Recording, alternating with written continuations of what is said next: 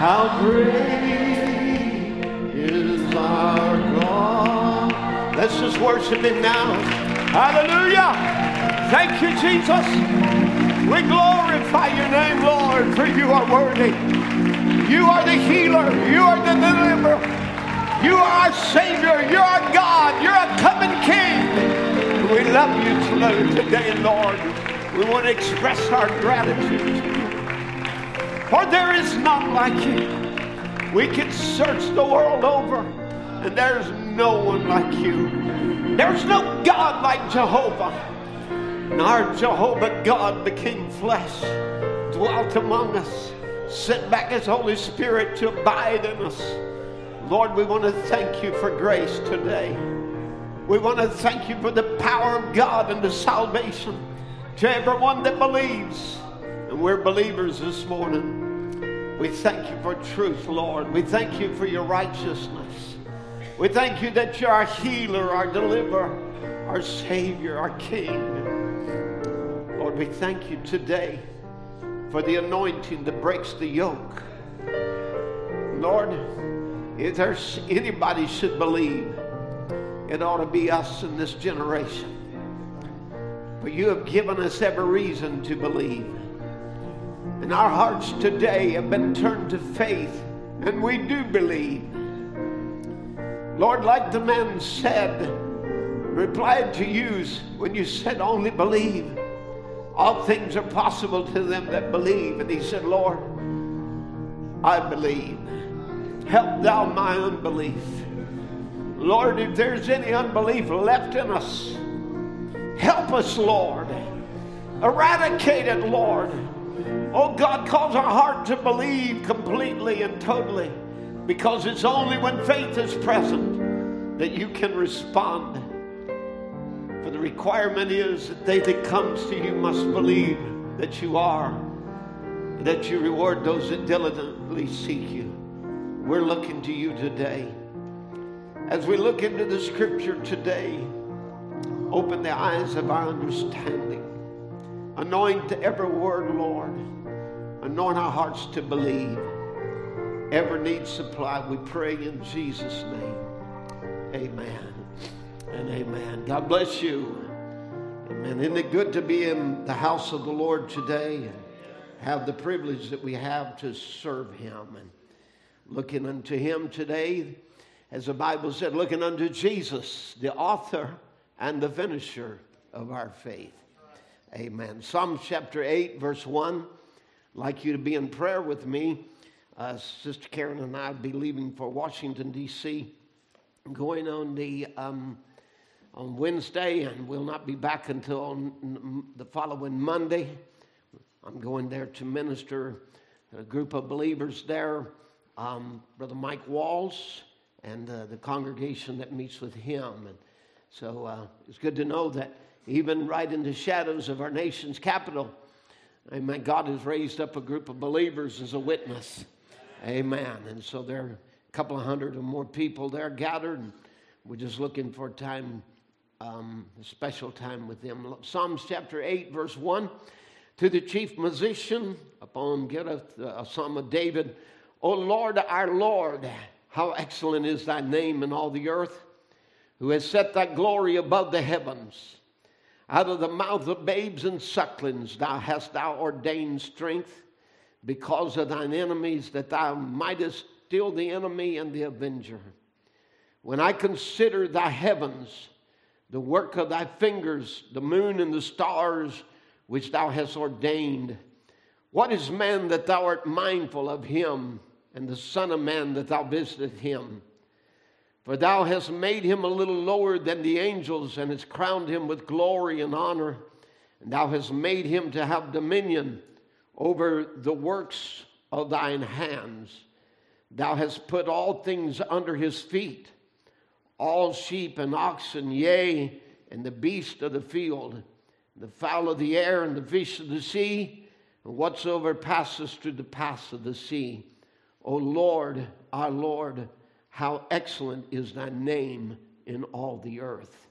Then I would like to turn to Hebrews chapter 2 and verse 5.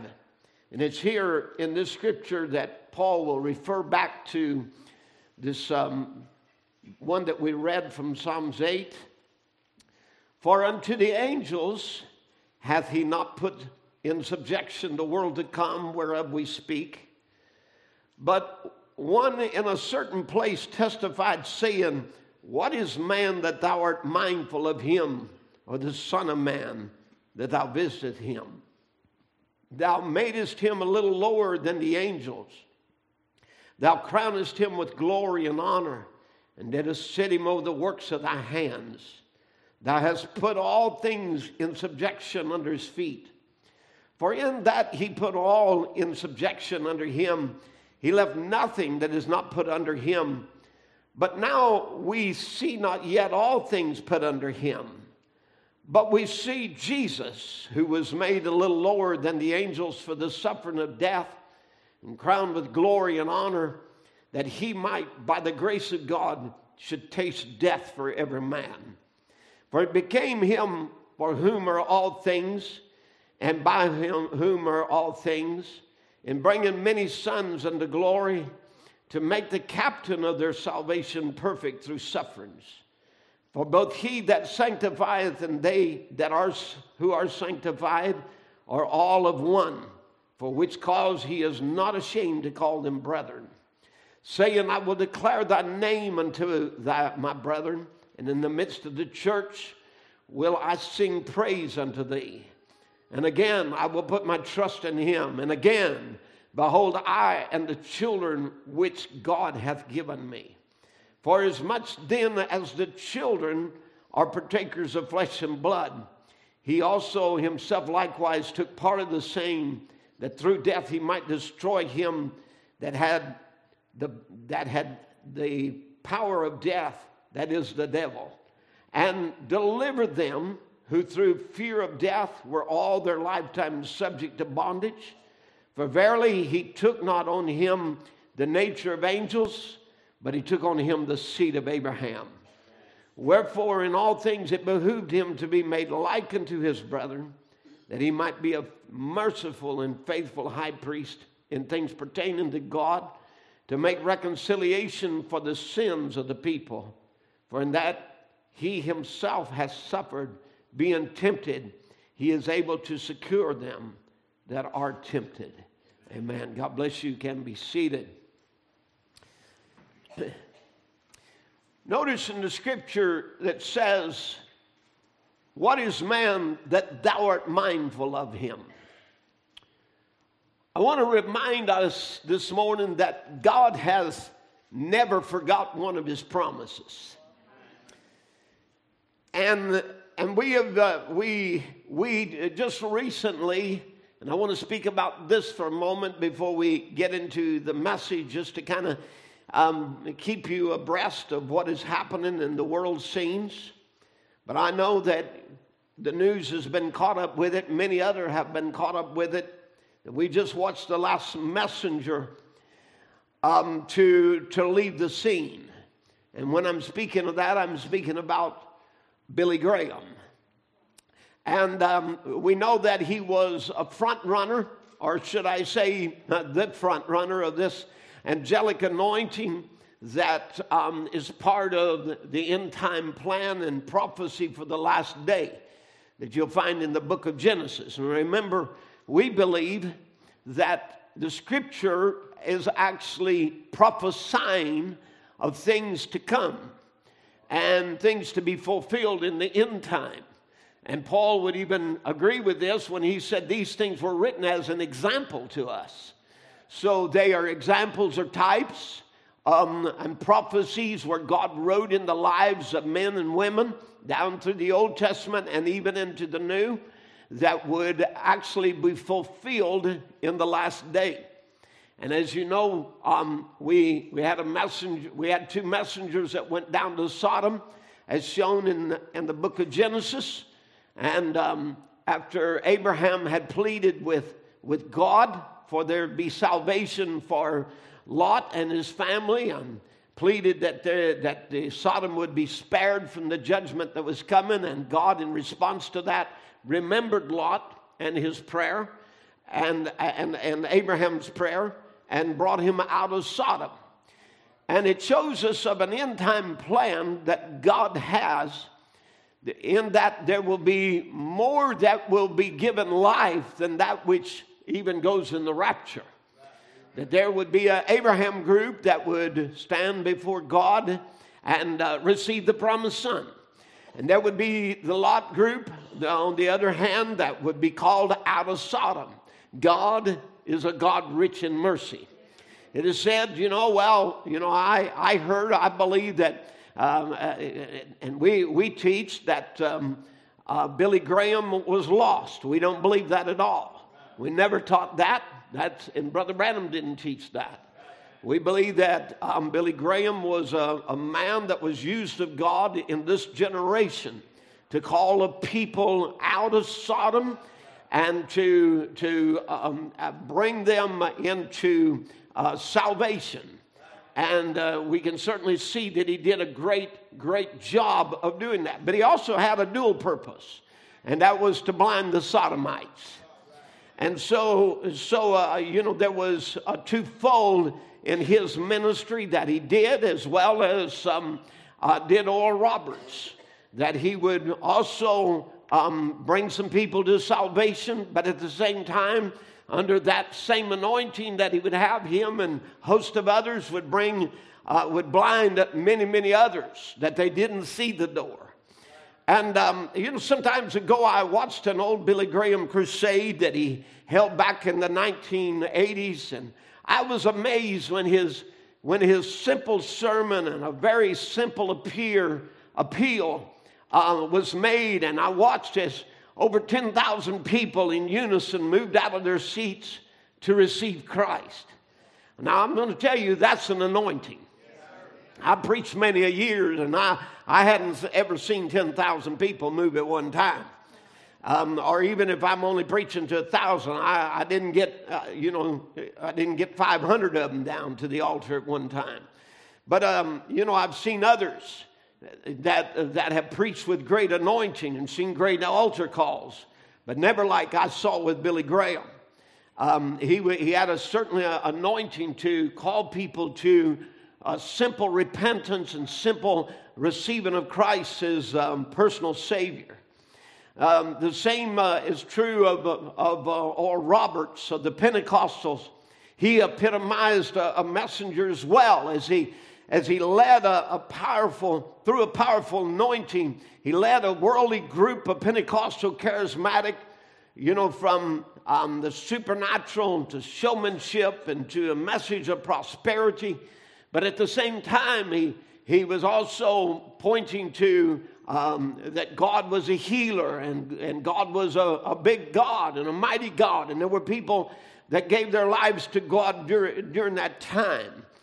But, again, we must understand that God is doing more than that multitude without number that will be saved in the tribulation period. Or should I say they're saved this side, but they find themselves in the tribulation period. God's doing more than that. He's taken a bride in a rapture. There's a Sarah going to receive the promised son. So, there's many groups that are there. And when we didn't, of course, know that until the seals were taken off the book. And we found there were more people in the book than what we even knew about. We found that God has got more grace than what we could even imagine. I remember hearing it preached that if you missed the rapture, you were lost and going to hell. When I was a boy, that was what was preached. But when God in this message revealed to us that there's a bride going in a rapture, there's a church going into tribulation. Amen. And so, it's not up to us, of course, to decide which one is what. I try my best not to preach to foolish virgins. Amen. And if there's any sleeping ones among us, I try to wake them up. Right? But anyway, but we want to just make a statement here, because a lot of times people look and say, well, the last messenger has went off the scene. Now, let me just tell you, I don't consider Graham and Roberts to be the two angels that went down to Sodom. No, They were more properly two men that were anointed by those angelic anointings. Now, the same is true of William Branham. I do not consider him to be Elohim that appeared to Abraham. Amen. But I consider him to be anointed by Elohim and discerned the hearts and Sarah's the heart that was there of Sarah when she was in the tent behind him. And similarly, he had a message of the long-awaited promised son. So we don't consider Brother Branham to be Elohim. We don't consider Billy Graham and Oral Roberts to be the angels to Sodom. They simply were the head planters. Amen? And so they were men that sowed the seed. They were seed sowers. And they were preparing the way. And there was to be a multitude without number. And they have to be there in the tribulation period. And so when Brother Branham spoke about it, he himself did not just centrally place these two men. He would say Billy Graham and Jack Shuler went down to Sodom and preached just the message of the gospel, deliverance to the people. But one angel stayed behind with the elected Abraham and his group. And so he would say to them, a modern Billy Graham, and so forth. I want you to watch these words. He would say, a modern Billy Graham, or we'd say any great evangelist, or Roberts, or some of them. I'm just trying to point out to you, he didn't just say these men. He could see an anointing that was happening in a great revival that was happening. And he acknowledged that as being of God to call a people out of Sodom. And at the same time also bring a message that would actually cause a strong delusion in the last day, as is prophesied by the Bible. Now, so again, as I'm speaking of that, just because we've seen Billy Graham leave, or Oral Roberts is now gone, and of course Brother Branham's been gone, 50-something years, just because they're all off the scene doesn't mean those angels are off the scene. They are still anointing men, amen. They're anointing men to preach easy believism, amen. They're still calling men to salvation, and some of them get a measure of deliverance. Amen. Some of them get a change of life. Some of them become good people and will be judged at the great white throne judgment and given life. So we don't discount whatever they're doing. We're just saying we're under a different anointing. Amen. And so I wanted to say to you, neither did Elohim leave when Brother Branham left. Amen. But we today are continuing under that same anointing. Amen. The ministry of the Son of Man working in the bride body. That's the teaching of the prophet of God. So as we look, of course, we're seeing it is a sign. It's a sign of the lateness of the hour. It's a sign that we're here at the last day, and we must make our call and an election sure, and look and see that what anointing that we're under. Are we just under an easy believism of say I believe the message and I got the Holy Ghost? You got to be born again. Amen. And it's an experience. It's not an imagination. It's not a confession. It's a happening. It's deity that comes and dwells in the soul. Amen. Same thing on the other hand, you see men under Robert's anointing, that same thing that anointed him. And what do? They build big kingdoms. They pull them right back into organization, just like Roberts did when he went and joined the Methodist Church so that he could have some recognition, even denying his Pentecostal birth by doing that. And even immersion, baptism, you can't, as a Methodist, they don't immerse. They sprinkle.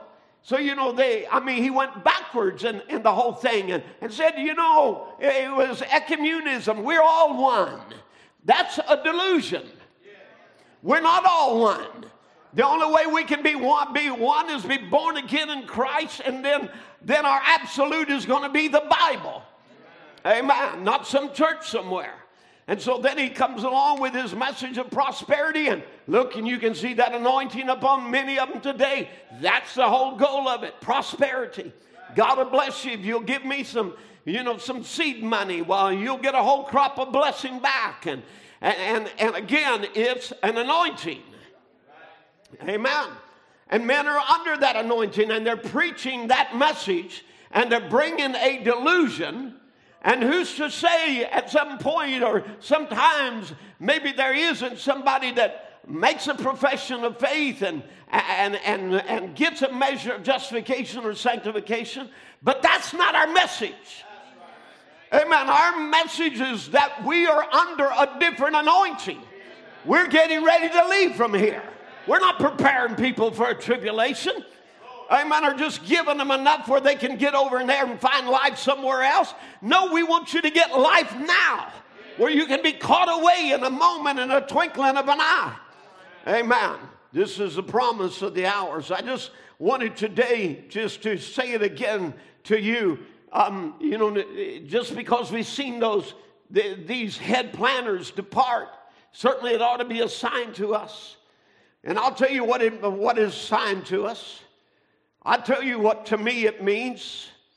It means, as I look at it, the only reason it's tarried so long is because of the long suffering of God. God not willing that any should perish. God waiting on some of you. Amen. Maybe still waiting on some of you this morning. But nevertheless, as we watch these head planners leave the scene, it's time like never before to get the last remaining sheaves off the field. For the Son of Man is gathering them from the field into the garner. We ought to be ready. Amen. We ought to be doing everything we can to get the remainder of the crop safely from the field, for the rain of fire is about to fall. We're here. Amen. We're here at the last day, at the last time, and we must press like we never pressed before. And when we see men like this part off the scene, it's time for us to realize it's close time for our departure. Amen. I wonder what it means. I've pondered it since a boy. When I look into the scripture, that after Elohim gives that promise, that he turns to Sarah one final time and it says, I will return to you again according to the time of life. I wonder what that means. I think we should be anticipating a great pouring out of his power. I think we should be expecting to see the change begin to happen. I think we should look for a final sweep, amen, as our faith rises and then we see the dead in Christ rise among us. Don't put a limit to your faith. Amen. Don't put a period to what God has done. I think you ought to be under a great and tremendous expectation this morning to say, you promised you would return according to the time of life. We're going to bring forth that promised son. Hallelujah. Amen. What is man that thou art mindful of him? This resonates from the scripture to me.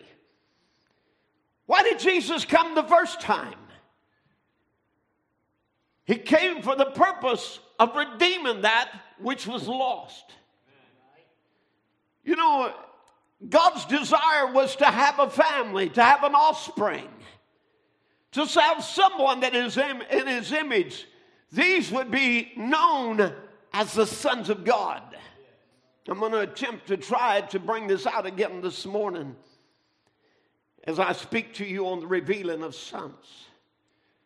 God's desire was so intense that it caused the King of Glory to lay down all that heaven possessed for him and to come to earth to be born as a man, to join hands with humanity and by his grace lift us up into a consciousness and a life to the same level that he himself enjoyed. God was not content to let us live in beggarly conditions. In fact of the matter is, he would lay aside his deity to become a man, to walk among human beings, that he would come down to the lowest home in Israel, to be born in the humblest of manner, stooping down to the lowest of humanity, to do things like lift a woman up. This woman called Mary Magdalene, who was possessed with 7 devils, and take that woman so ruined and so even despised and feared and everything else because of the demons that tormented her soul.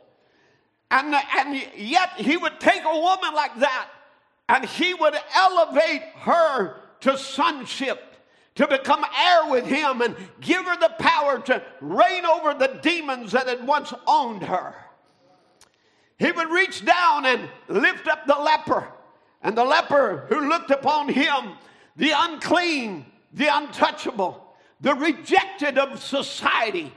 He would look upon a man like this and said, Lord, if you will, make me clean. And he would respond, I will, be thou clean.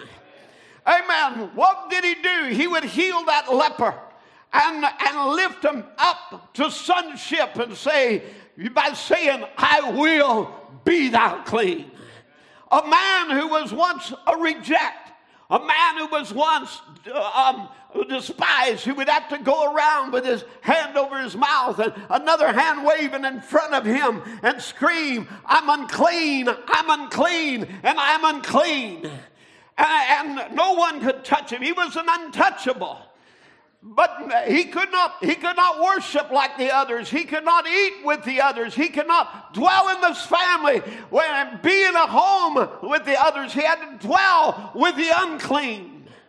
You know what that means, because you were once lepers with sin. Your whole life went out screaming, unclean, unclean, unclean, unclean. Amen. But this God said, I will be thou clean. And he took those of us who were rejects of society, who were the lost and the undone, the unfit, the unwanted, the despised, the rejected. And he took rejected men and women and gave them a new birth, a new heritage, a sonship, a place of heirship with him, where he said, this is my son. I'm mindful of my son. I've looked for my son, and I'm redeeming my son, and I'm elevating him from this dastardly condition to the heirship of a son of God. He did not only leave heaven, he would even leave meetings where he were ministering to thousands, to go to one across the sea, to save a man from among the tombstones and elevate him to a place of sonship. Clothed again in his right mind, clothed as the Son of God. Because we were all in a fallen condition, he took on our condition.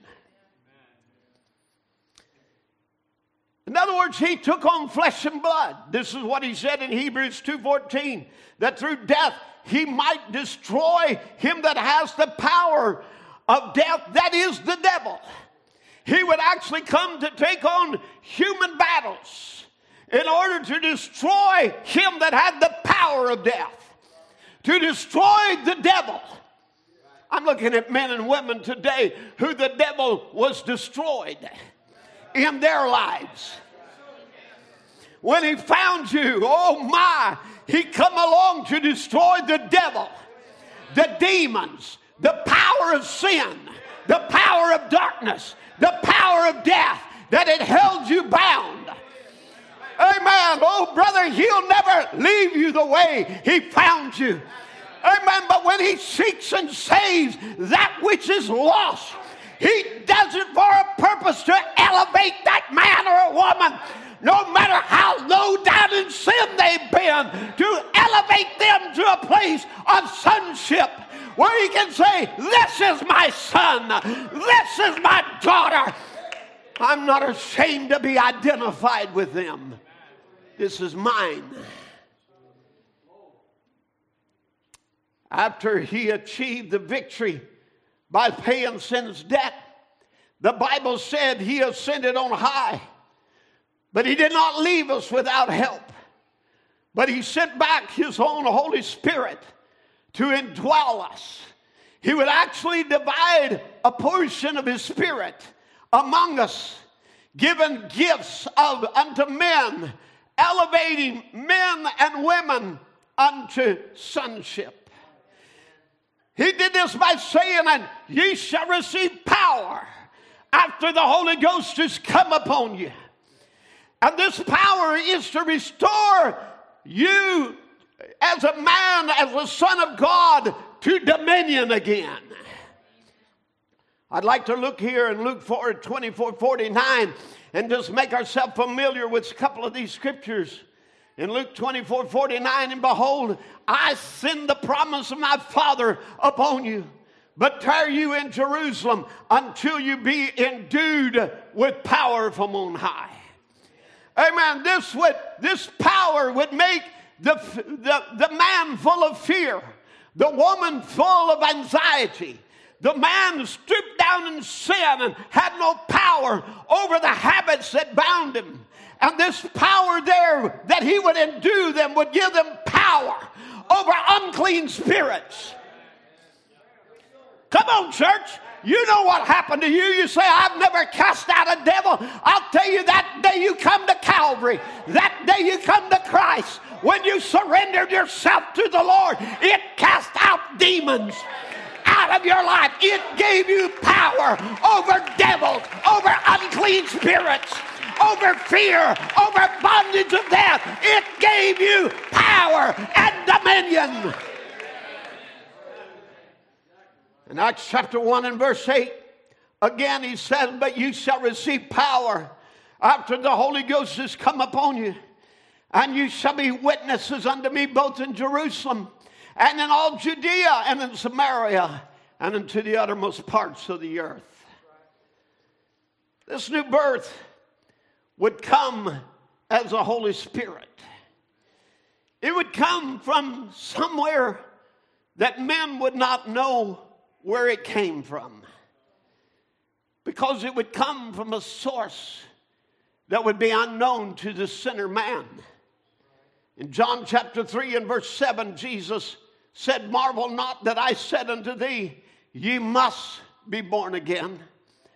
Then he says, the wind bloweth where it listeth, and thou hearest the sound thereof, but cannot tell from whence it came, and whither it goeth. And so is it with every man that is born of the Spirit. Amen. That's exactly right.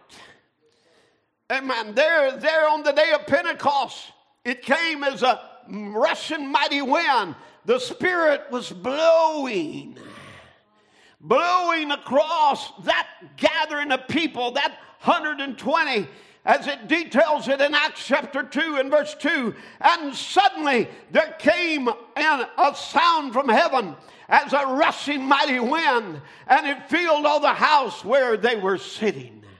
And there appeared unto them cloven tongues like as of fire, and it sat upon each of them.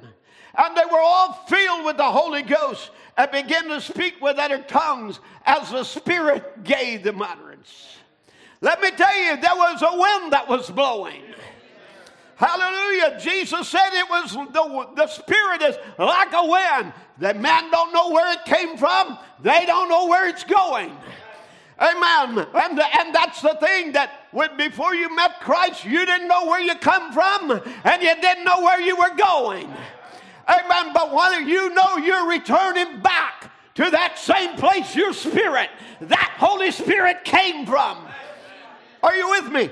That day on Pentecost, the high priest didn't know where it came from. It didn't come from them. They couldn't tell where it went, and they didn't know how far it would go. The Pharisee didn't know where it came from. They couldn't tell where from hence or whence it came. They didn't know.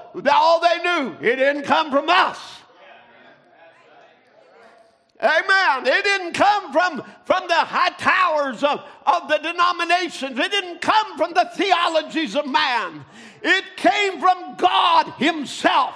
It was his breath that he was breathing into 120 in the upper room, that he would make dead souls living souls. Men and women who were born in sin, shaping iniquity, speaking lies. It would take those who were born dead and they would be born alive because he breathed the breath of life into them. It came from heaven.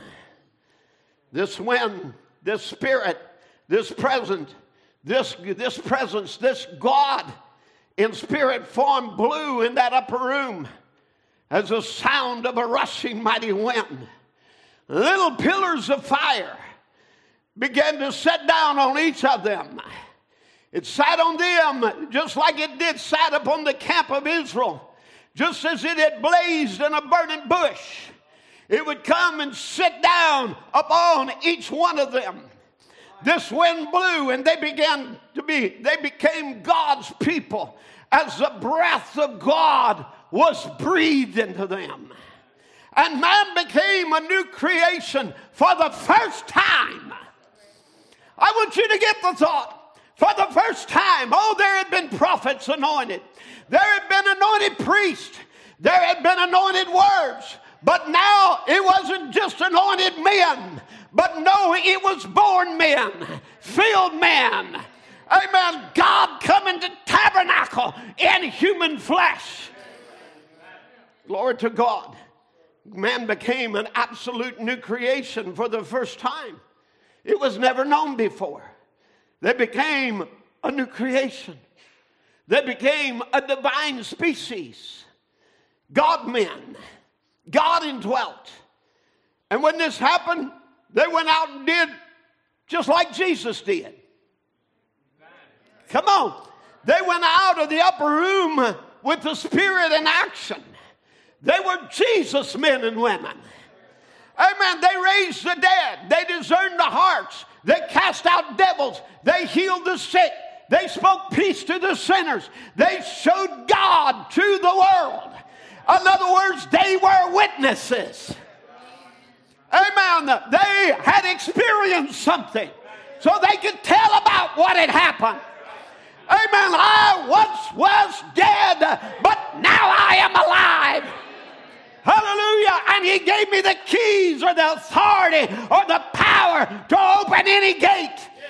Amen. To open gates to healing, to open gates to salvation, to open gates to deliverance. Come on, church. This is what he did to men and women who were once dead that are now alive. He gives them authority to unlock every promise of God, to write a check as big as what is needed.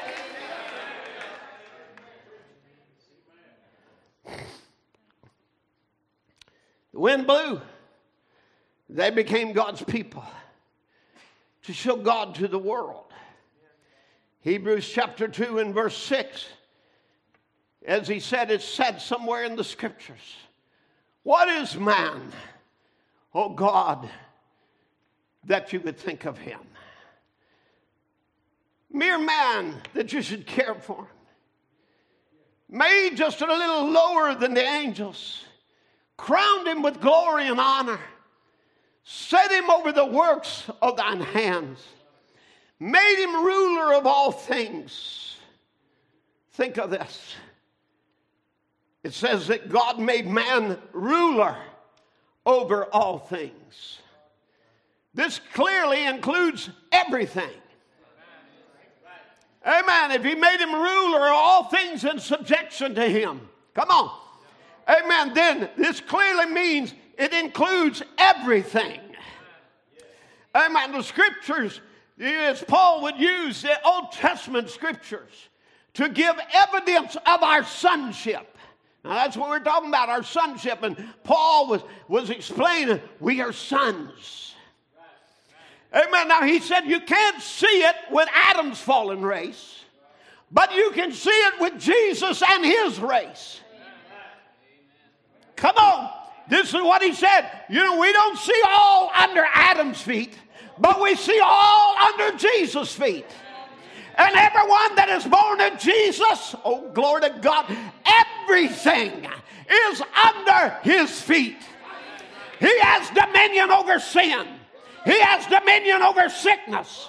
He has dominion. Oh, there's not a name that is bigger than the family name that we have. For at the name of Jesus, every knee has to bow. Every tongue has to confess that he is Lord. He's Lord of lords. He's King of kings. That's enough to give him praise about this morning. But I want you to understand, he didn't come to just exemplify his lordship. He came to share his lordship, to bring you into the same dominion. As I said, Paul would give evidence of our sonship. Speaking from Psalms 22:22, I will declare thy name unto my brethren. In the midst of the congregation will I praise thee. Amen. Declaring God's name to his brethren. Get the point? Brethren.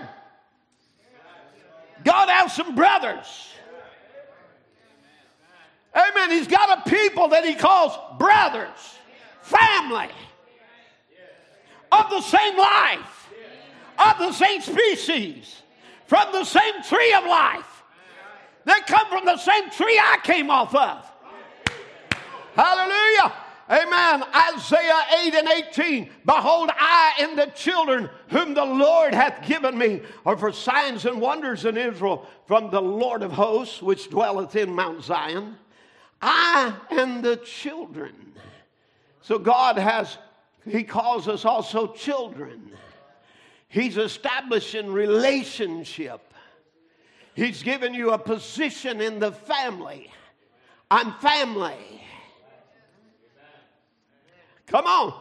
Paul would also say in Romans 8:29, for them who he did foreknow, he also did predestinate to be conformed to the image of his Son. Amen. In other words, made to the same essence of character.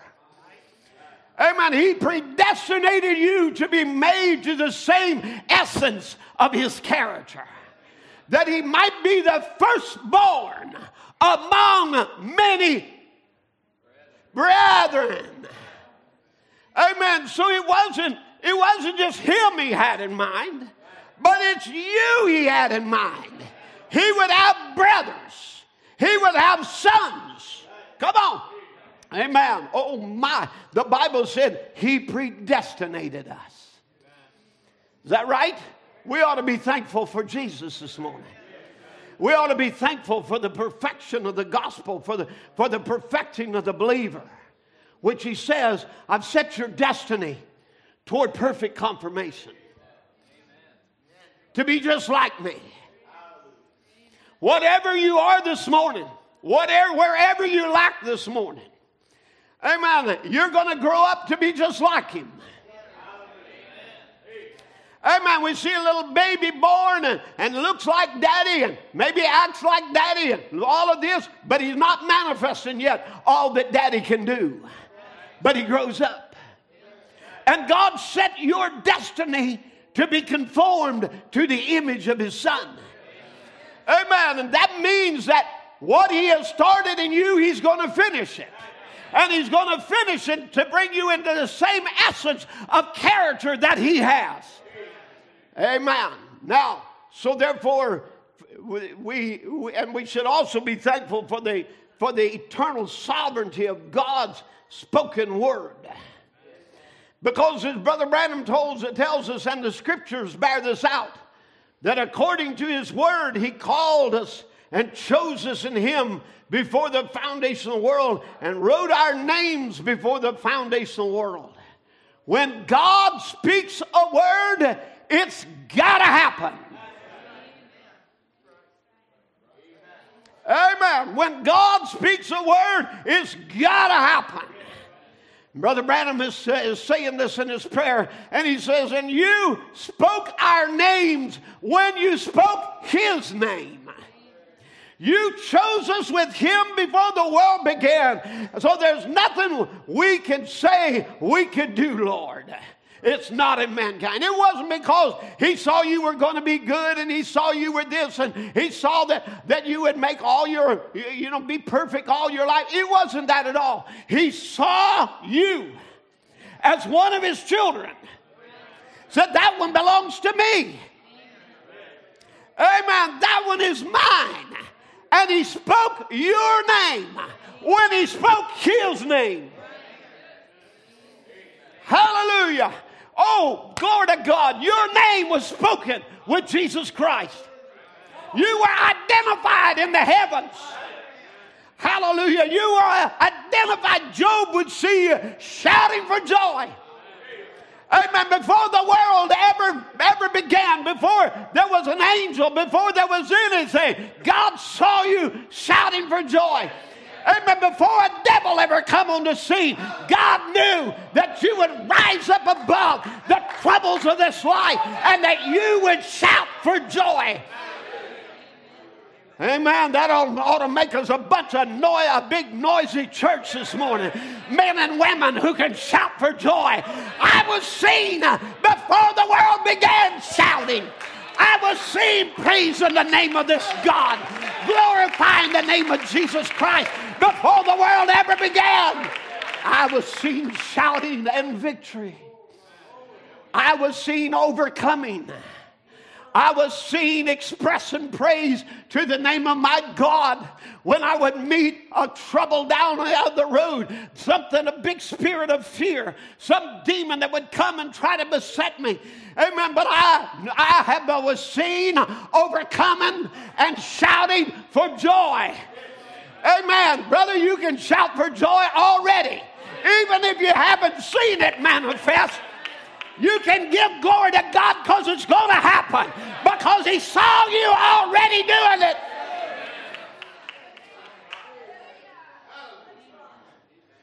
Your symptoms may not be any different right now, but that symptom's going to change. Because symptoms are temporal, but you are eternal. He spoke our names when he spoke his name. Amen. This new birth makes us sons. We are by that birth a new creation. Or, shall I say, one of his kind. If we would look in Isaiah 53 and 10, we all know this great scripture, for it's here he declares his suffering, where he would be wounded for our transgressions and bruised for our iniquity. But there's something very vital and important that he would do on the cross or here at this time. Yet it pleased the Lord to bruise him, and he hath put him to grief. When thou shalt make his soul an offering for sin, he shall see his seed. He shall prolong his days, and the pleasure of the Lord shall prosper in his hands. There's enough right there in that scripture to shout for the rest of the month and to the next month and the next month and this year and next year and until we get over there. Amen. Because of Calvary, because he made his soul an offering for sin, that's how he was able to see his seed. If he had not went to sleep at Calvary, there could never be taken something from him to make a bride. Amen. But when he put him to sleep at Calvary, he took from him the elements that would be needed to make men and women new again. Not renew them as a human being, but I'm talking about a new creation, a brand new species. Amen. A kind that the devil had never seen so many like them before. a kind that would torment his kingdom until they leave from here. A people to whom the earth belongs to. Amen. The people to whom the new heavens will belong to. And the new earth to come will belong to. Are you with me now? It pleased the Lord to bruise him, and he hath put him to grief. When thou shalt make his soul an offering for sin, he shall see his seed, because by his death he would destroy the works of the devil. Are you with me now? And that seed, their days would be prolonged. Amen. We're not talking about living a few more years on the earth. We're talking about eternal life. He prolonged your days. Come on. That day at Calvary, when he made the provision to birth you as sons and daughters of God, he right there prolonged your days. In fact, the matter is, you will never end. You'll never be temporal again. Amen. Watch now what he said. He'll prolong his days, and the pleasure of the Lord will prosper in his hands. Amen. We're talking about a people prospering now. The pleasure of the Lord. I think God gets pleasure casting devils out. I think God gets pleasure, amen, saving a sinner. Getting that demon that had once held that man bound and have him now bound and cast out. Amen. I believe God gets pleasure with us doing the works of grace. Amen. When he's seeing a little sister there model what the bride will be. When he sees husband, modelhood, fatherhood, and husbandship. Are you with me? Amen. John 20:17. Jesus would say to Mary, he said to her, touch me not, for I'm not yet ascended to my Father, but I go to my brethren. But go to my brethren. What's these words? Brethren. Jesus has brethren. And to my God and your God. Amen. What did he say? You got the same Father. You came from the same place that my body, my fleshly man came from. Come on. Amen. He can say to them, you came from the same source. We derived from the same Father. Amen. That makes you brethren. Is that right? Amen. Now, man is the highest order of God's creation. He's the crowning of creation. And God has endued him with a nature and qualities. And because of that, he can express the image and the likeness of God. But fallen man only expresses the image and the likeness of sin. Only those that are born of Christ can express the image of Christ. But notice what we're saying. Jesus calls us brethren. God became a brother to man when he took on humanity so that as we, as man, could become a brother to God. Amen. God calls us family. That's what the scripture calls us. Amen. He calls us family. Inasmuch as the scripture tells us we're his bride, his wife, his brethren. We're joint heirs or co-heir with Christ. So he calls us every family title. Come on. Bride, wife, sons, brethren. Why does he do all of this? He wants you to know you're my family. You're part of my life. We share the same genes. We have the same life. Amen. Amen and amen. 1 Corinthians 5:21, for he hath made him to be sin for us, who knew no sin, that we might be made the righteousness of God in him. So he became your sin so you could become his righteousness. He became a lowly man, amen, and took upon himself cursed earth so he could haul that cursed earth over to the river Jordan to be baptized in water and then be filled with the Spirit. Amen. Making it possible for every one of you to take and haul your cursed earth. Amen. Down to the river Jordan to take this old humanity. Amen. His knew no sin, but ours did. No matter how sinful, no matter how stained, no matter how much the devil had done everything he could to destroy you. Amen. One day, brother, there was something pulled you, oh glory to God, pulled you down to that altar, to that place somewhere. Oh, hallelujah. Amen. And you made the greatest trade that could ever be given. You traded your sins for his righteousness. And now you are the righteousness of God in Christ Jesus.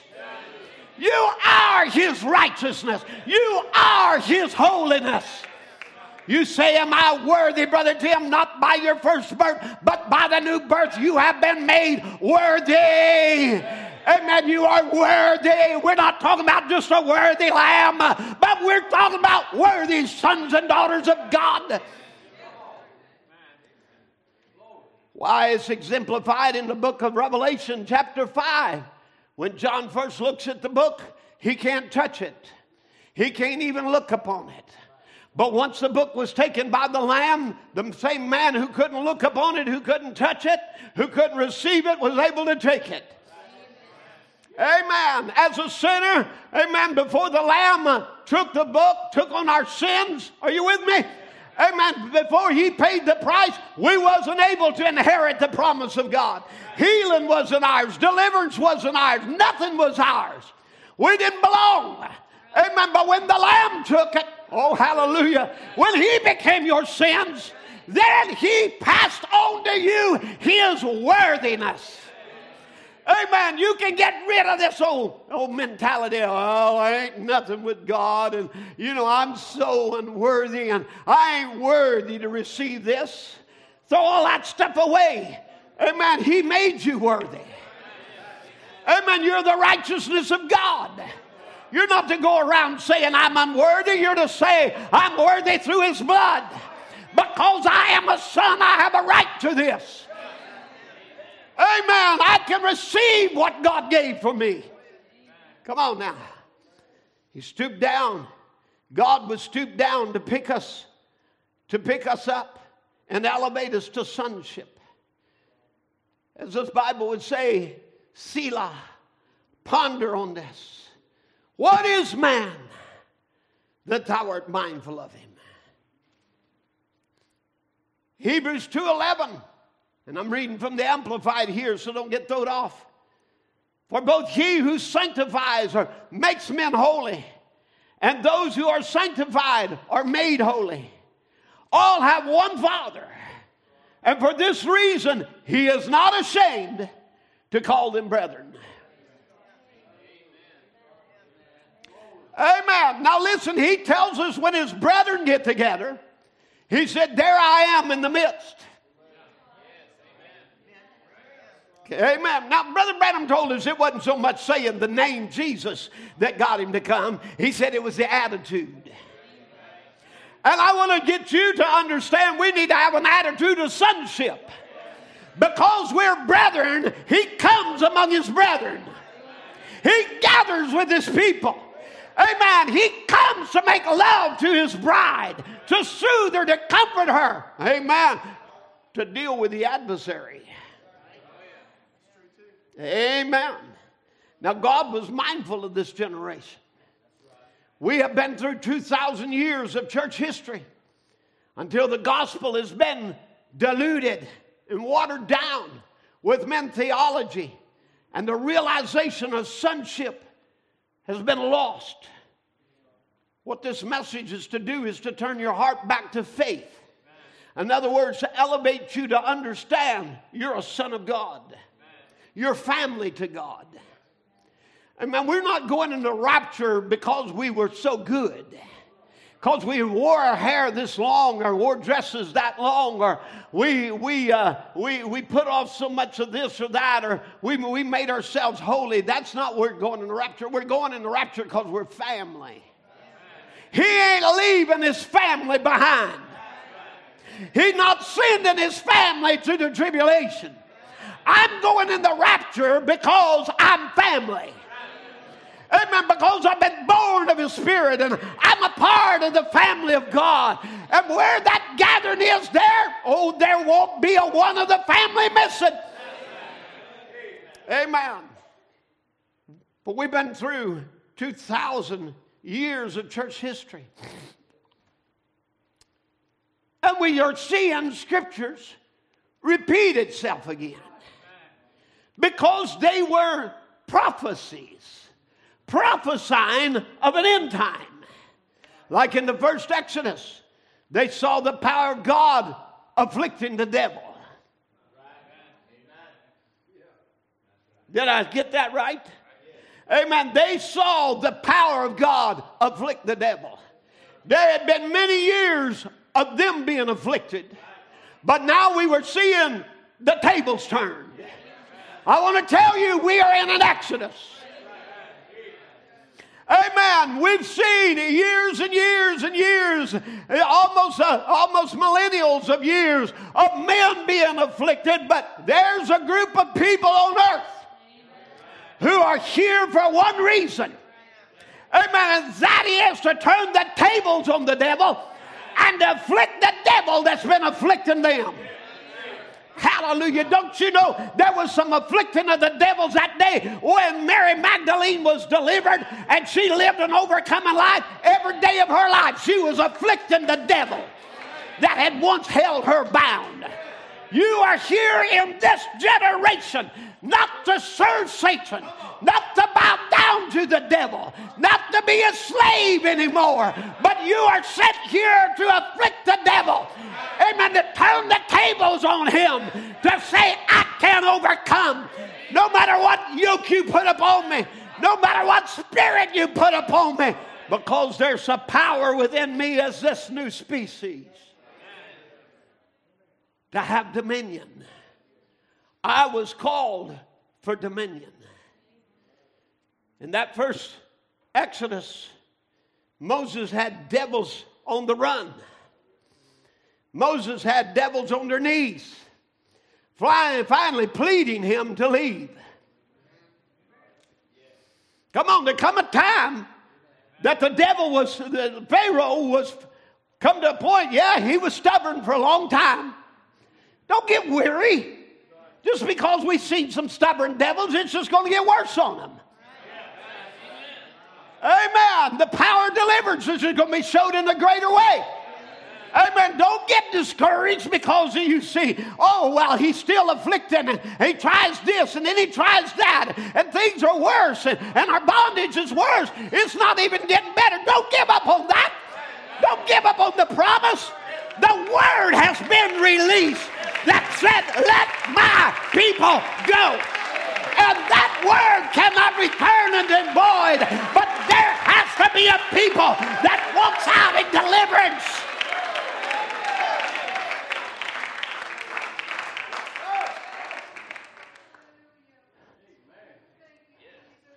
Did you notice what he said when he made those words? Let my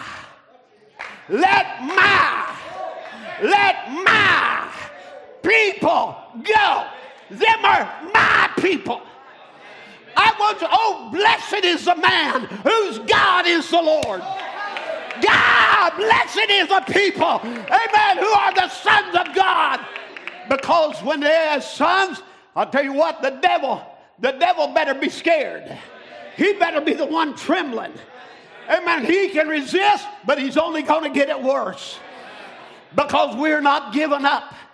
We're not turning around. Amen. We're leaving this world. Come on. We've been called to an exodus. Let my people go. These are my people. They're my kindred. God would show his kinship to Israel. Exodus 4:22. And thou shalt say to Pharaoh, thus saith the Lord, Israel is my son, even my firstborn. And I say to thee, let my son go, that he may serve me. And if thou refuse to let him go, behold, I will slay thy son, even thy firstborn. Amen. Watch out, devil.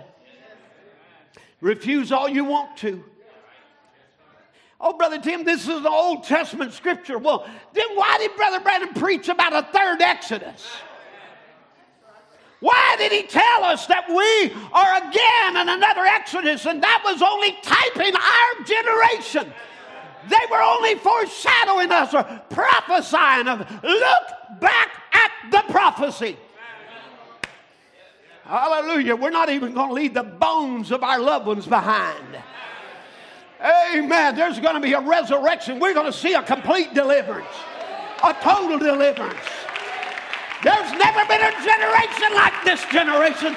There's never been an hour like this hour. We're going to be a people who sees a total victory, a total deliverance. Amen. With the resurrection of all the dead in Christ for 2,000 years that will rise in the beauty of His holiness. Let my people go. These are my people. They are my kindred. This is my son. How many's born again? You're God's son. You're God's daughter. You're God's offspring. Glory to God. If this is another Exodus, and it is, how in the world have we gotten all this bondage anyway? How do we get in this condition? Where do you forget there's a God of miracles? Where you begin to have a faithless society where so many are bound down in unbelief today. Where even sometimes we war against believe, or war trying to believe. You know, they forgot that God was a God of miracles. When they got down in Egypt's bondage, even as he asked Sarah, is there anything too hard for the Lord? And I just want to pose that question to you again today. Is there anything too hard for Him? Then whatever you are facing, it is not an impossibility. I don't care if you got a death sentence from the doctor. Amen. There's nothing too hard for the Lord. I don't care if it's been a decade you've been struggling with a habit. There's nothing too hard for the Lord. Amen. Brother Timothy demonstrated that to us the other night on Wednesday night when he told of the testimony of being over at Brother George Winter's house, and Trish's mama was there, which was a chain smoker. You know, she tried, no doubt many times, being the wife of a charismatic preacher at one time, and, you know, was needing to quit and should quit and all of this, and, you know, had the hands laid on her and whatever else. But Brother Timothy was over there that time just about 9 months ago. Walked out on the outside to answer the phone because Brother George didn't have good signal in his house. Walked out trying to find the signal, walks back in, sees a pack of cigarettes there on the ledge, the window ledge. Something speaks to him to go and curse the thing. When he does obey, he picks them up and he curses them in the name of the Lord, and the spirit that bounds that woman walked on back in the house and told George and Trish what he'd done. Here's 9 months later, and she said, I don't know what happened. I loved cigarettes. I actually loved them. I enjoyed smoking, but the desire, I don't know, strangely just went away from me. It just went away. I don't know what happened.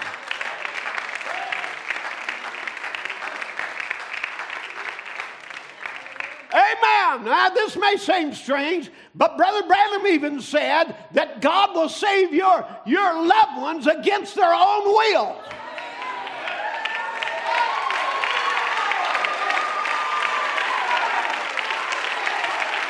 Hallelujah. That ought to vividly through this building this morning. The power of the word in a believer's mouth.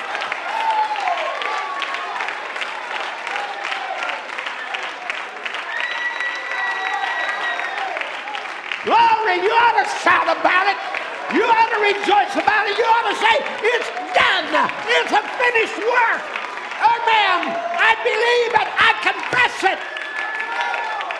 I'm going to shout about it before I even see it happen.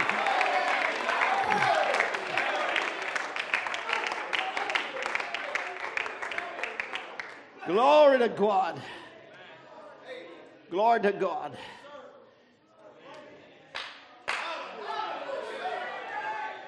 We forget how great a God we serve. I say it again. Is there anything that is too hard for God?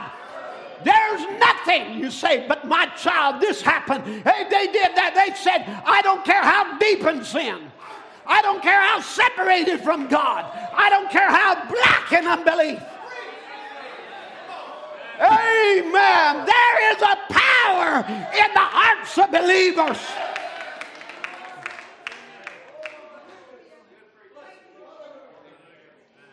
Hallelujah. I'm about getting where I can't even speak this in English anymore. Hallelujah. Amen. It starts welling up within me. I can hear it speaking in tongues right in my soul.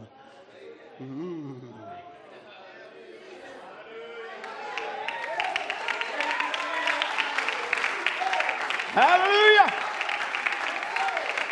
Amen. We got to get ourselves believing that there is nothing impossible to them that believe, because our hearts were turned back to faith again. Israel had a big problem. They couldn't believe that God remembered.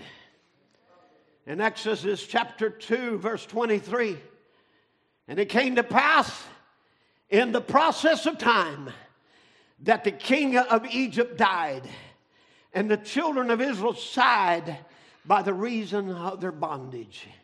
And they cried. And you say, I've cried, and I've cried, and I've wept tears, and I've hurt. And I've been struck down, and it looks like it's getting worse. And the more that we take our stand, the more the devil afflicts us. And their cry came up unto God by reason of the bondage. You think God is just sitting by, just watching the devil pick on you? Oh no, he's taking an account. There's coming a payback time. Coming a time it won't be my children in bondage. It'll be you devils on the run.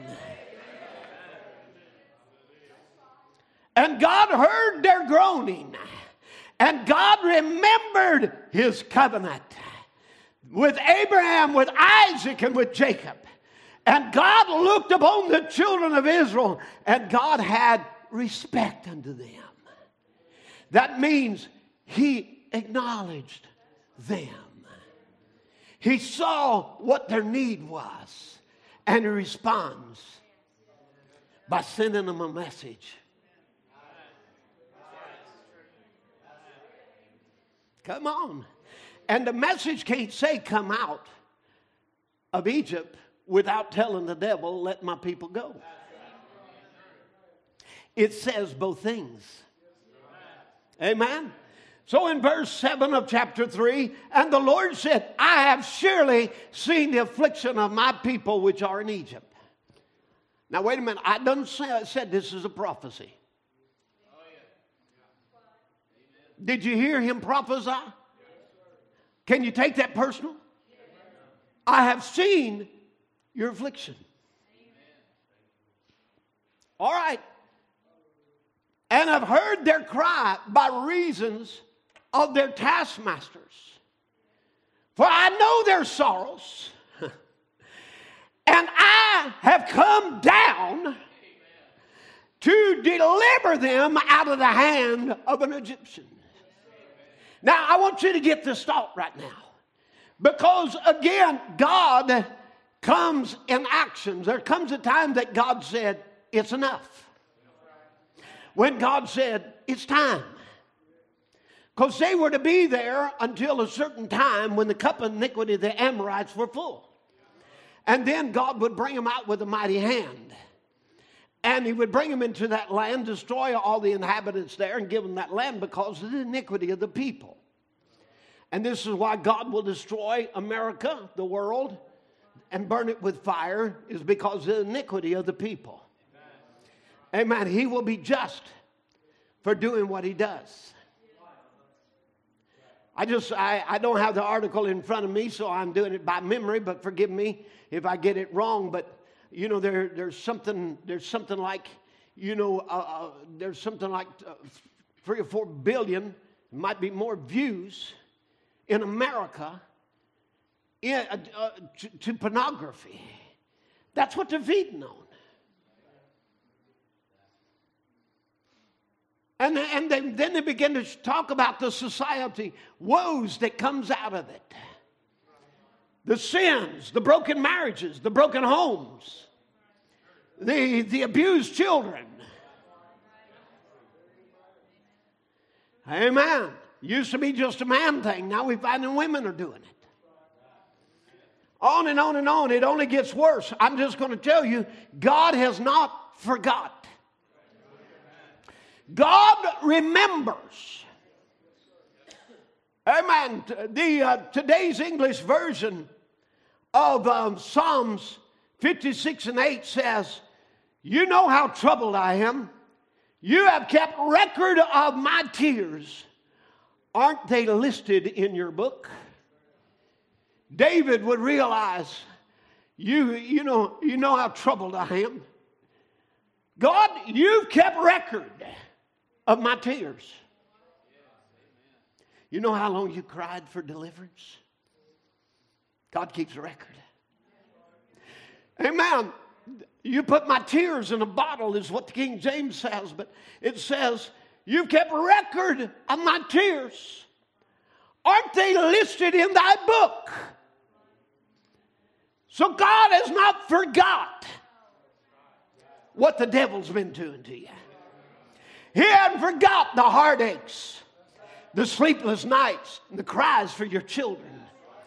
Amen. The cry for the deliverance of your husband or your wife, or cries for deliverance from that cancer or that affliction, whatever it is. It doesn't matter whether we call it big or little. It's all little in the sight of God. It's nothing. God knows. And in the right season, he remembers. And I want you to know we're in an Exodus. And it is the season of God remembering his promise. Hallelujah. I don't really care how bad it's getting. There's a God who's already started working. He's already released a word to the devil that said, let my people go. And he'll get them. No matter where they're at.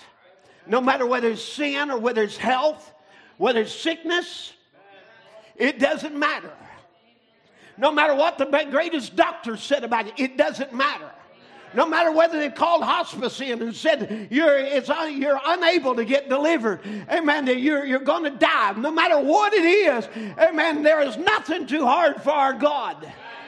Are you with me? Amen. God has kept a record of your tears. They are listed in his book. Hallelujah.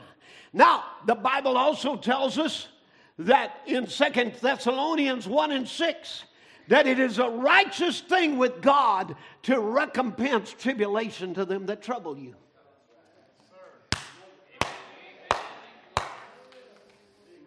Amen. This is his name. For his name's sake, he cannot forget. And it's a righteous thing with him to recompense or pay back tribulation on those that trouble you. Devil, you're in trouble. Amen. Because our God remembered some things and showed us signs that he was remembering in this age. Amen. God remembered Israel. And he brought tribulation upon Egypt and plagued Satan's kingdom until he had to let God's people go. God showed the miraculous, showing his power to bring a plague and take one away. Moses would walk up and he would shove a hand into his bosom and pull it out leprous. Put it back in and come back clean. Whoa, what was one thing he was demonstrating? I can bring a plague and I can take it away.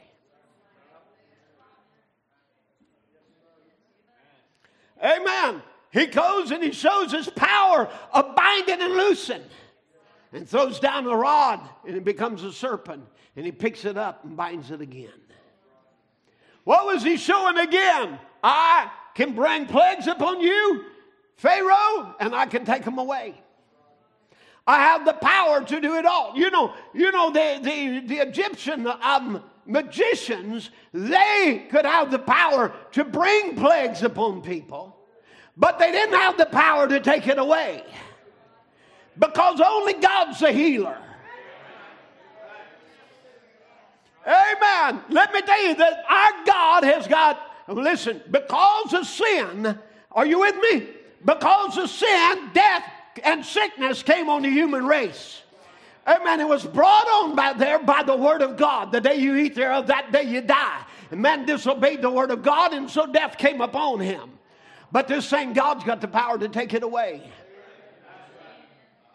You say, well, Brother Tim, I'm dying. Yeah, you are. Maybe you are dying. We're all dying to some degree. But let me tell you, this God has got the power over death. Amen. He not only released it to do his work, he can bind it from doing its work. That's why divine healing's in the house of God. Is somebody with me? Amen. So he would show his power. He would smite the Nile gods. I don't know. I probably don't get any of these right, but there was one they called Happy, the Egyptian god of the Nile. And this Egyptian god was turned to blood, and all the fish died, and the river stank. Now, God was doing something. He was showing Israel that, you've been in bondage for 400 years, and you hadn't heard hardly a peep from me, because I've been waiting for a certain time to show you my arm of deliverance. But now is the time appointed. I'm going to bring you out and take you in, because now is the time. So I'm going to pour out something. I'm going to come down among you and do something great. But all this time, they had languished in bondage and in unbelief, and they saw and watched the Egyptians' gods look like greater than their God. They're praying their God. They're not getting answers. They're praying their God, and it just seemed like they're going along. Why? Because God had allowed Satan to work for a time. But now his time was up. So now he's got to break the unbelief and to show he's got a greater power, because they watched these Egyptians go bow down to this God, see the floods come, and the crops be watered, and all of this looked like Egyptian God would come. It was great. And so here Moses would begin to strike their gods. So he goes right down the line. He strikes the Egyptian god of the Nile and turns it to blood. It dies. Fish die in it. The river stank. Amen. There was another one called Hecate. Must sound like the Egyptian frog, because it had a frog-like head. And so it was supposed to be a goddess that they had, a goddess of fertility and water and renewal. I think they give it a good name, Hecate. Hecate. Hecate. Hecate. Hecate. It's just ribbit in Egyptian. Loosening you up a little bit. But anyway, okay, you boys. Corny for a 64-year-old, right? That's okay. We'll get it better. The frogs came up from the river, and they were in their houses, every place possible. What was he doing? Making their frog head god obey him. Amen. He would go there to the Egyptian god Geb, who was over the dust of the earth. And the dust became lice all throughout the land. He would come to Khepri, the Egyptian god of creation, of the movement of the sun. And incidentally, he had the head of a fly. And so he called for flies to come. Then he made the Hathor, the Egyptian god of love and protection, usually had a head of a cow, and he poured out death on all the cattle. All the livestock died.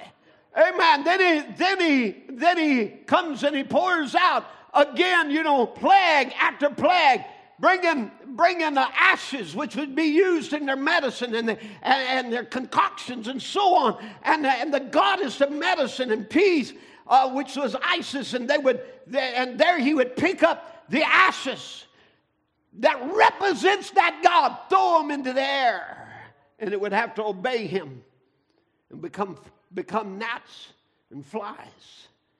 All over, or shall I say, not gnats and flies, but this time boils and everything else. Are you with me now? Now, so then he would bring down the plagues of the hails, the god of storms, the disorder. He would bring the sun god. There would be 3 days of darkness, showing he had power over their sun god. And finally, he goes, because Pharaoh ain't listening. Devil don't give up easy. Remember that when you're praying. The devil don't give up easy, but don't you give up. Moses didn't give up, did he? All right, you're going to resist, we'll just bring another torment. So he walks right up there to Pharaoh, the ultimate power of Egypt. There, the king of Egypt, he was worshipped by all of the Egyptians, and was considered the greatest god of all Egypt. It was believed that he was actually the son of Ra himself, manifested in the flesh. And he walks right up to him. Said, okay, now, we've had enough. I'll not see your face again. This is the last plague. But you're going to let my people go. And so then the plague comes on Pharaoh and his house. Are you with me? Amen. Now, I want you to understand, this was a generation of people. Can I preach this a little longer this morning?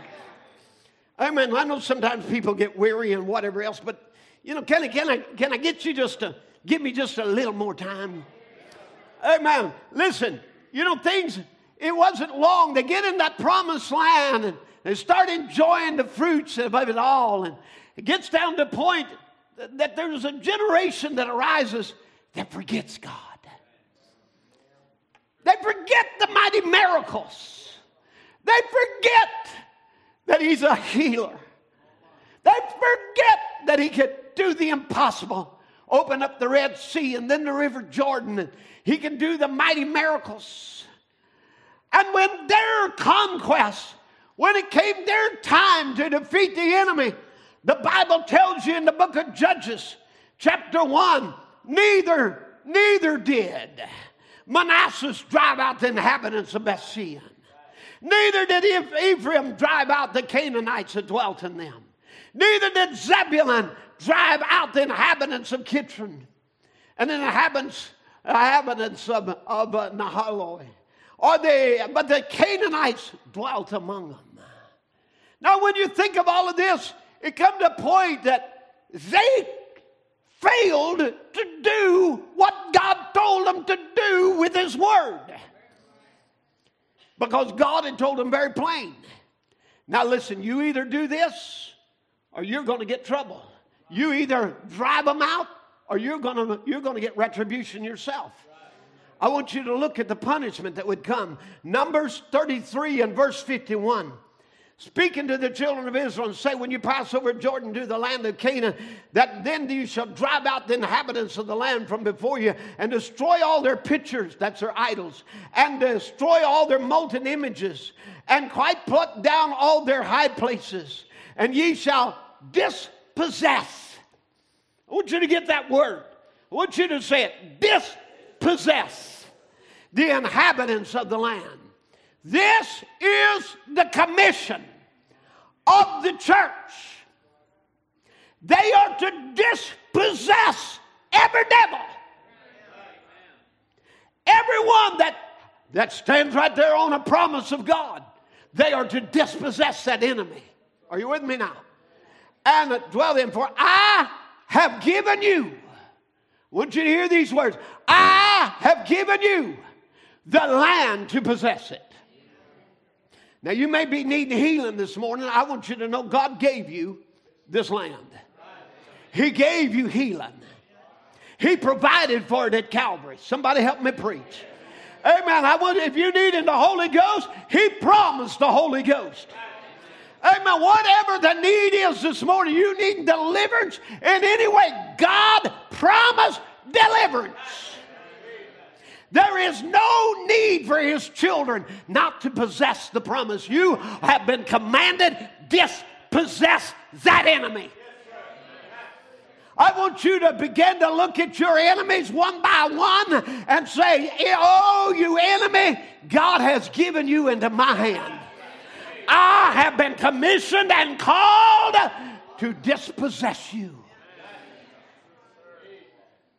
Are you with me? Now watch, verse 55. But if you'll not drive out the inhabitants of the land before you, then it shall come to pass that those that yet you let remain of them shall be pricks in your eyes and thorns in your sides, and shall vex you in the land wherein you dwell. Oh, what's this next verse? Because it gets really sticky here. Moreover, it shall come to pass that I shall do to you as I thought to do to them.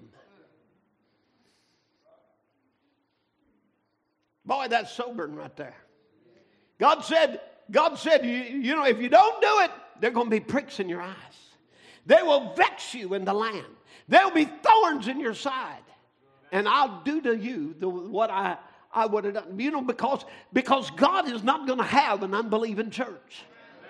He's going to have a church that believes Him, that dispossesses their enemy, that knows what to do with the devil. Now, let me tell you something. The cycle of revival and death never fails. But however, there is a people that has been prophesied to be a cycle breaker.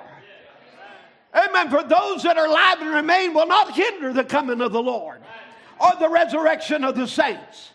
Amen. So I want you to understand, when we look at the book of Joshua, that book of Joshua describes a generation that arose who forgot God and what the God of miracles was like.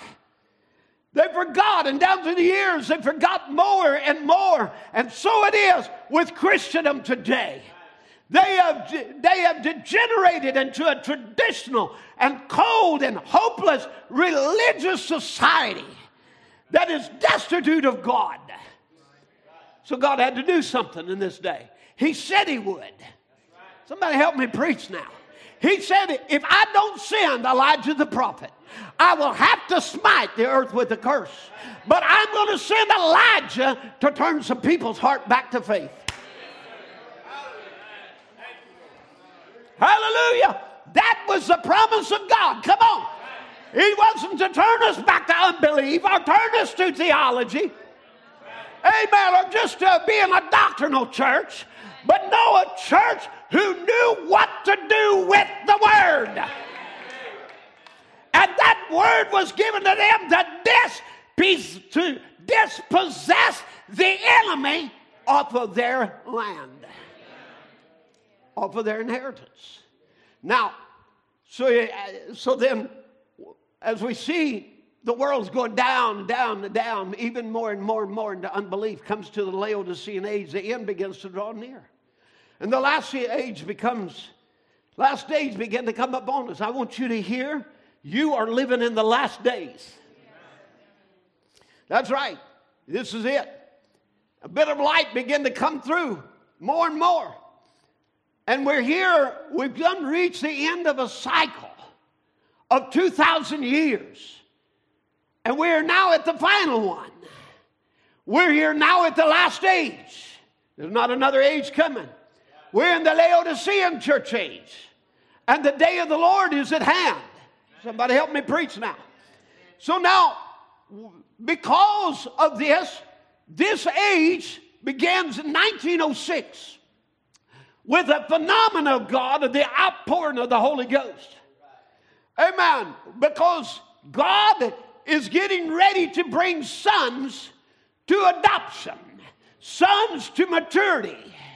Amen. Not just justified men or sanctified men, but men that would be possessed by the Holy Ghost. They would be new creatures. They would be a new creation. They would be of a new species.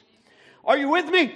Amen. So, but there was something very basic that had not been done. People had forgot what God was like. Amen. We were 2,000 years removed from the miracles of Jesus.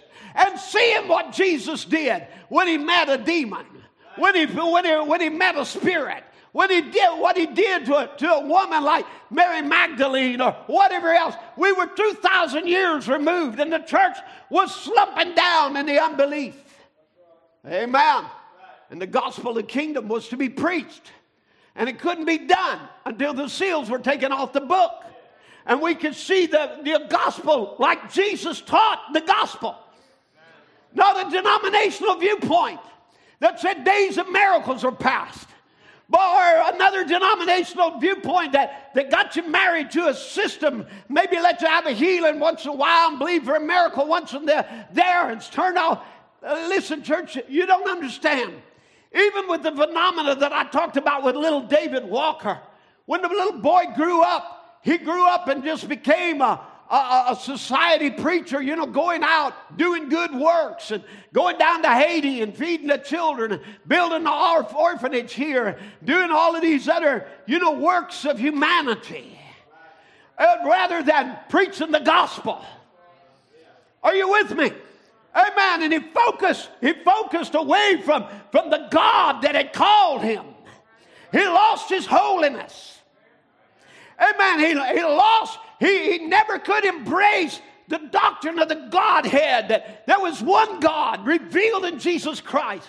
He could never embrace the truth. He got swept away with the rest of the world after being used as such a phenomenon of God. But God made sure that this last generation had a witness of Jesus Christ, who would not compromise with denomination, who would not sell his birthright out. Somebody with me now? Amen. A man who would choose the harder way because it was God's way. He would refuse to go along the realm of denomination, but would walk with the word instead. Is somebody with me now? Now, this Elijah that was promised was to turn the hearts of the children back to the faith of the fathers. What? This Elijah was promised to turn us back to faith. Not to theology, to faith. To a revelation of God. Amen. So what did we see come on the scene? We saw a Jesus man. We saw a new species. We saw a new kind. Come on, he wasn't like his counterparts. He was different. He was unique. Amen. What was God going to do? He was going to show the ministry of Christ to us one more time, that this generation would not be without an excuse. That we would know what God was like in the flesh. That we can look and we can see God's attitude toward the sick. God's attitude to the lost. God's attitude toward emotion. To rejoicing, to shouting, to enjoying the victories in Christ. Come on. Amen. God would show us his attitude toward holiness in this prophet's ministry. Now, there would be men that would rise up and say, well, William Branham made himself an Elijah. God, he did not make himself an Elijah. Said he went after the sin of Dowie. Dowie was a man back in the early 1900s that dressed like Elijah and had a healing ministry and had a beard and all of this and a robe and everything else. And he went into fanaticism. He died a reject. But that was only a scarecrow. Because God promised before the great and the terrible day of the Lord, he would send Elijah the prophet. And he would have a unique and special job, and that would be to turn the hearts of the children back to the faith of the fathers. Now, in 1933, I went through this a week or two ago, there on the Ohio River.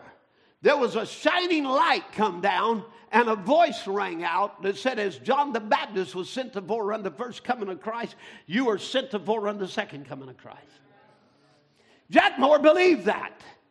Not only did he believe that, but his Pentecostal contemporaries around him, Gordon Lindsay, all of them, they repeated that prophecy, having heard it prophesied in the meetings that would actually resonate back to exactly what was told on the river in 1933.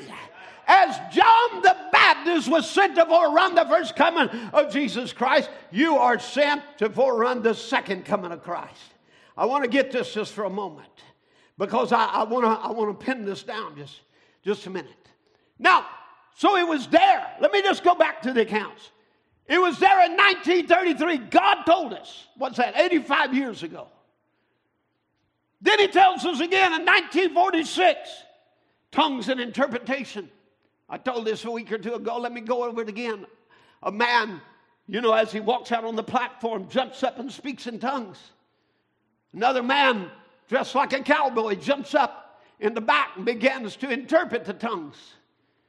And the words were, as John the Baptist was sent to forerun the first coming of Christ, you're sent with a message to forerun. This man is sent with a message to forerun the second coming of Christ. It would happen again, as they would record it in the book Man Sent from God. That would happen again. Gordon Lindsay would testify, this is the truth. Amen. Then they would come, and then he would tell of Anna Strader, who they came to love and admire, that she stood up in a meeting in Oklahoma, and she spoke in tongues and prophesied, and as she interpreted the tongues, it said the same thing. As John the Baptist was sent to forerun the first coming of Christ, you are sent with a message to forerun the second coming of Christ. I'm trying to get something. The Spirit was telling us something.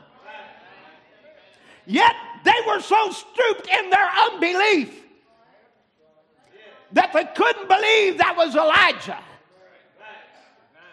Amen. Yet the God himself had said that it would be as John the Baptist.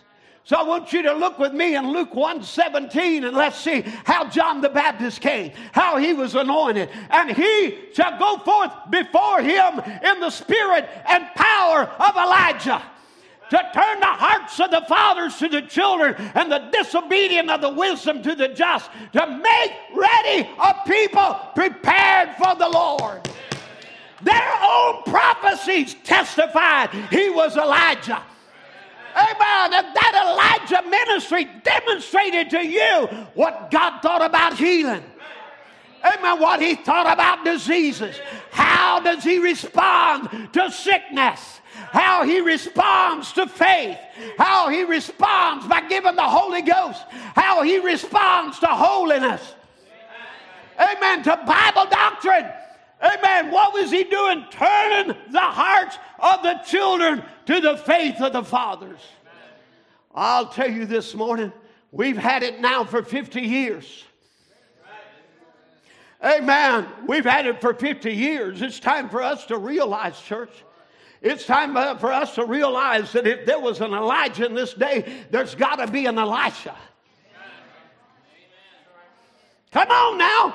Amen. You say, Brother Tim, oh, you can't do that. You can't do that, Brother Tim. Brother Branham did. He told us about Jesus. He said, Jesus, there, when he went away, he did just like Elijah did. Amen. So let me just say, if we can't be Elijah, maybe we can have the Spirit of Jesus. And I'm not talking about me being Elijah. I'm talking about the Spirit of Christ of restoration that was on the prophet be upon the bride. Are you with me now?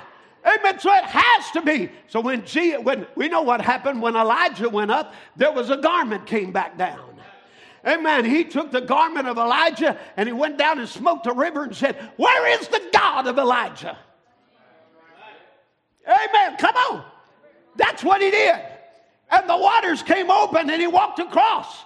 That's the same thing that Elijah did, now Elisha did. So, well, Brother Tim, now we're not to be Brother Branham, okay? If you don't think that was demonstrating what a son would be, well, let's just go to the great son, Jesus Christ. Let me appeal to somebody greater than William Branham. And that was Jesus Christ. And when Jesus ascended, amen, when he ascended, he sent something down to clothe the church with. It was called the Holy Ghost.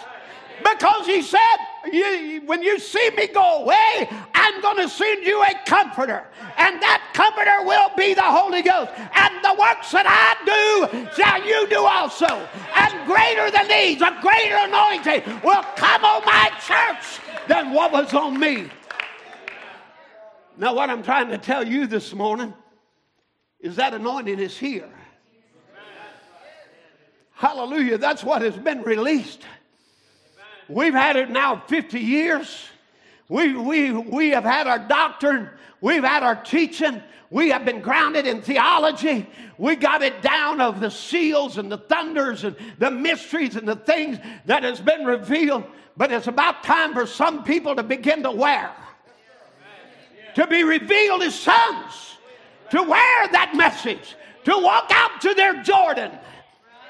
To walk out to that affliction. To walk out to that hindrance. To walk out to that river of death that's in front of you, and take that word that we've heard preached and smite that river and say, where is the God of Elijah? Where is the God of Jesus Christ?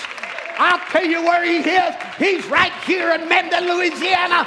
He's right here in this church this morning. He's right here the same yesterday, today, and forever. He is right here to heal. He is right here to deliver. He is right here. When a believer takes that mantle, sews it down, and says, where is that God? I need that God this morning. Stand to your feet and worship God. Hallelujah. Is there a believing church this morning? Is there a believing people this morning? I'm a believer. That's what I do. Believers believe. Hallelujah. Believers speak.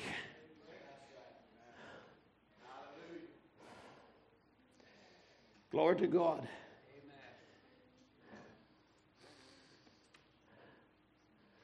Brother Branham said, and I can never get to this quote, I've had it pushing it ahead of me every service. He said, there will come a time you will now no longer pray for a disease. You will command that disease. Our message is a command. Let my people go. He has the power to release. And the power has been released to bring deliverance to God's people. I don't care how long you've been in bondage. Let me tell you something. We've seen Jordan rivers open. And we know he can do it again. Amen. That day when the river opened for you, Brother Gary, and God healed you right there and brought you back. A man who was dying back to life and health again. He's still God today. Amen. That God, Brother David Dexter, that gave you your eyesight back, when the doctors had given you not only an eye that was going to go bad, but a whole body that was going to die, God delivered you. Amen. God delivered you. Amen. That was God that day, Brother Jerry Shaw, when we prayed for you that time. And for 3 years, you didn't have to drag a tank around. That was God. And He can do it again. And if He can heal cancer once, He can heal cancer twice. If He can deliver a soul once, He can deliver them again. This God is a mighty God in deliverance. Let my people go. It's time we command the devil, take your hands off of God's property.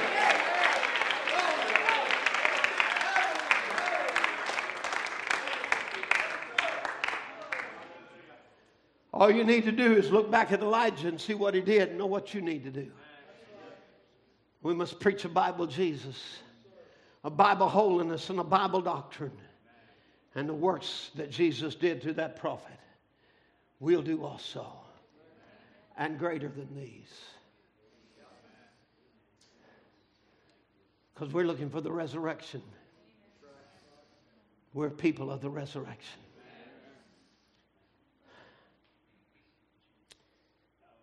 Hallelujah. Satan, you've been exposed. Your fears have been exposed. The hold you've had on the people of God has been exposed. The prophecy says you can resist, but it's only going to get harder for you, devil. Turn them loose. In the name of Jesus Christ. That means in the authority of Jesus Christ we stand as sons of God, revealed sons, called and ordained to this generation. We take the authority of the devil, the power of him that's tried to hold it over the people of God, with his fears, with his unbelief, and say, you can't hold them any longer. They're sons of God coming into manifestation. They're sons of God beginning to realize they're a brother to Jesus. They're a son of God. They're children of the Father. They are the overcomer in the last day. Let my people go.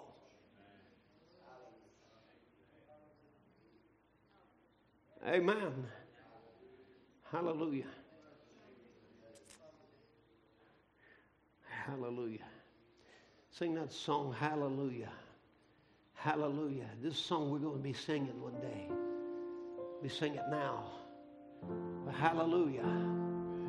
We'll stand there on that other side and see all our enemies destroyed. It's shown in Revelation 19. We'll say hallelujah. Hallelujah. How great is our God. While you're just praying, believing right now.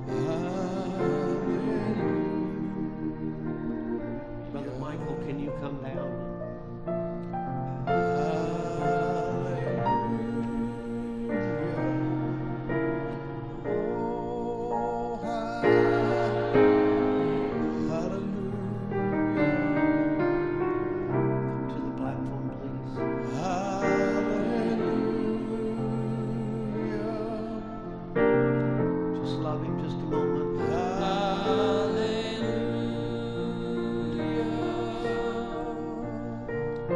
We got a little brother here today.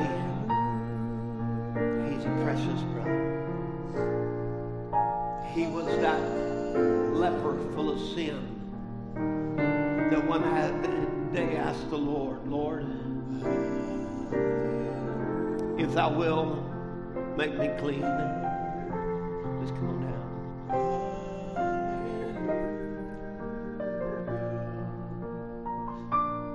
God delivered him. Take the microphone.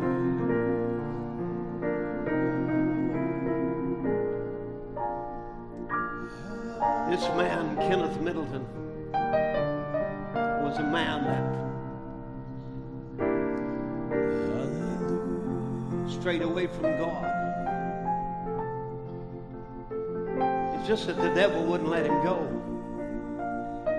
He had to be tormented until he cried out to God. Got in a terrible condition, down with a back surgery. Laying there, about to go into surgery, and I walked in the door. He was a man that sinned and done wrong. Timothy, I'm going to want you here. He was a man that had sinned and done wrong. We'd had to put him out of the church, turn him over to the devil, because he wouldn't repent. Continue on in his sin, yet claim a testimony, be around believers, and so on. I've hardly ever done that, maybe 3 or 4 times.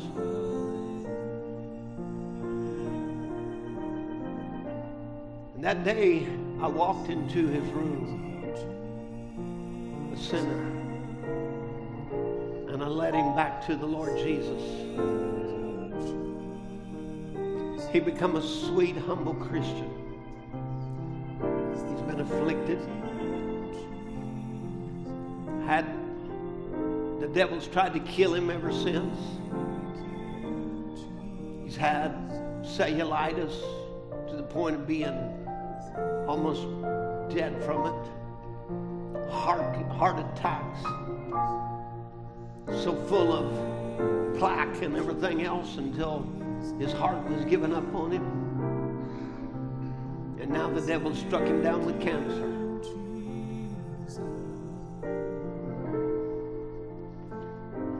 But there's a word released that says, let my people go. Brother Kenneth come to us today in prayer. This is why I'm calling him out. He wanted us to have prayer for him. Brother Kenneth, I want you to wheel right down here. The other day on his birthday, his daughter wrote a line about him, said, my daddy, so full of wisdom. Said that's the one word I can use to describe him. I'm telling you, that's the great grace of our Lord that can do such a thing as that. That can take a sinner and make a son out of him. Some years ago, my brother Kenneth became a new creature. He would say, Brother Tim, I could live for God. I want you to turn around and face this congregation. I could live for God if you just go with me. If you'd go with me to work and everything that I do, you could just be with me. I said, Brother Kenneth, I can't go with you everywhere. And besides that, that wouldn't save you. But there is one that you can receive that can go with you everywhere. He'll never leave you or forsake you. He'll keep you true in every kind of sinful situation.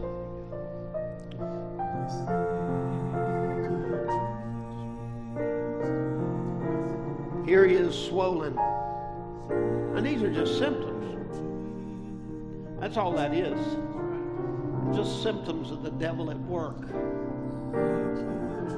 But I want to ask you this morning as believers, who is greater? Who is greater? There's someone greater than this affliction. Amen. Now, church, I don't know how the Lord will heal him. I just know the Lord's going to heal him. He may give him a new body in another dimension. Praise God. He'll be shouting on the heels of glory. But God's going to heal this man.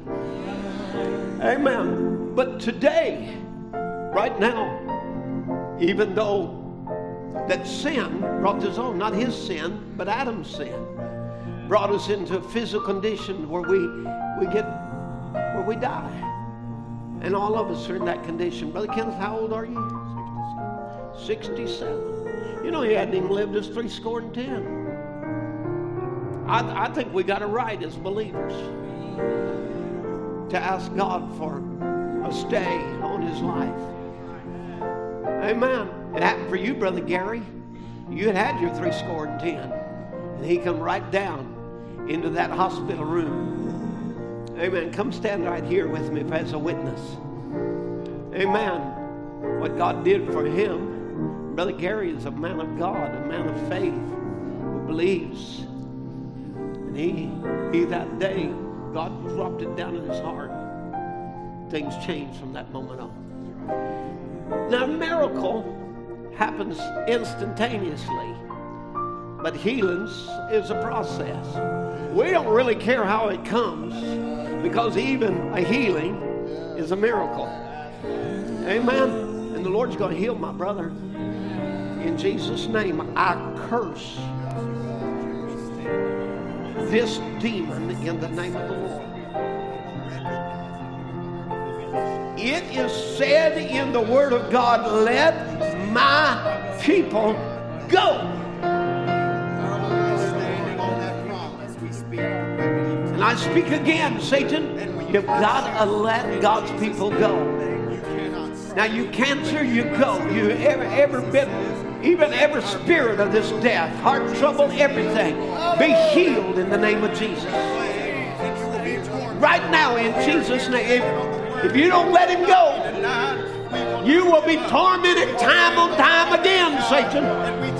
You've got to let God's people go. The word has been released, and a faith is rising in the head, in the hearts of God's people. And you've got to go in Jesus' name.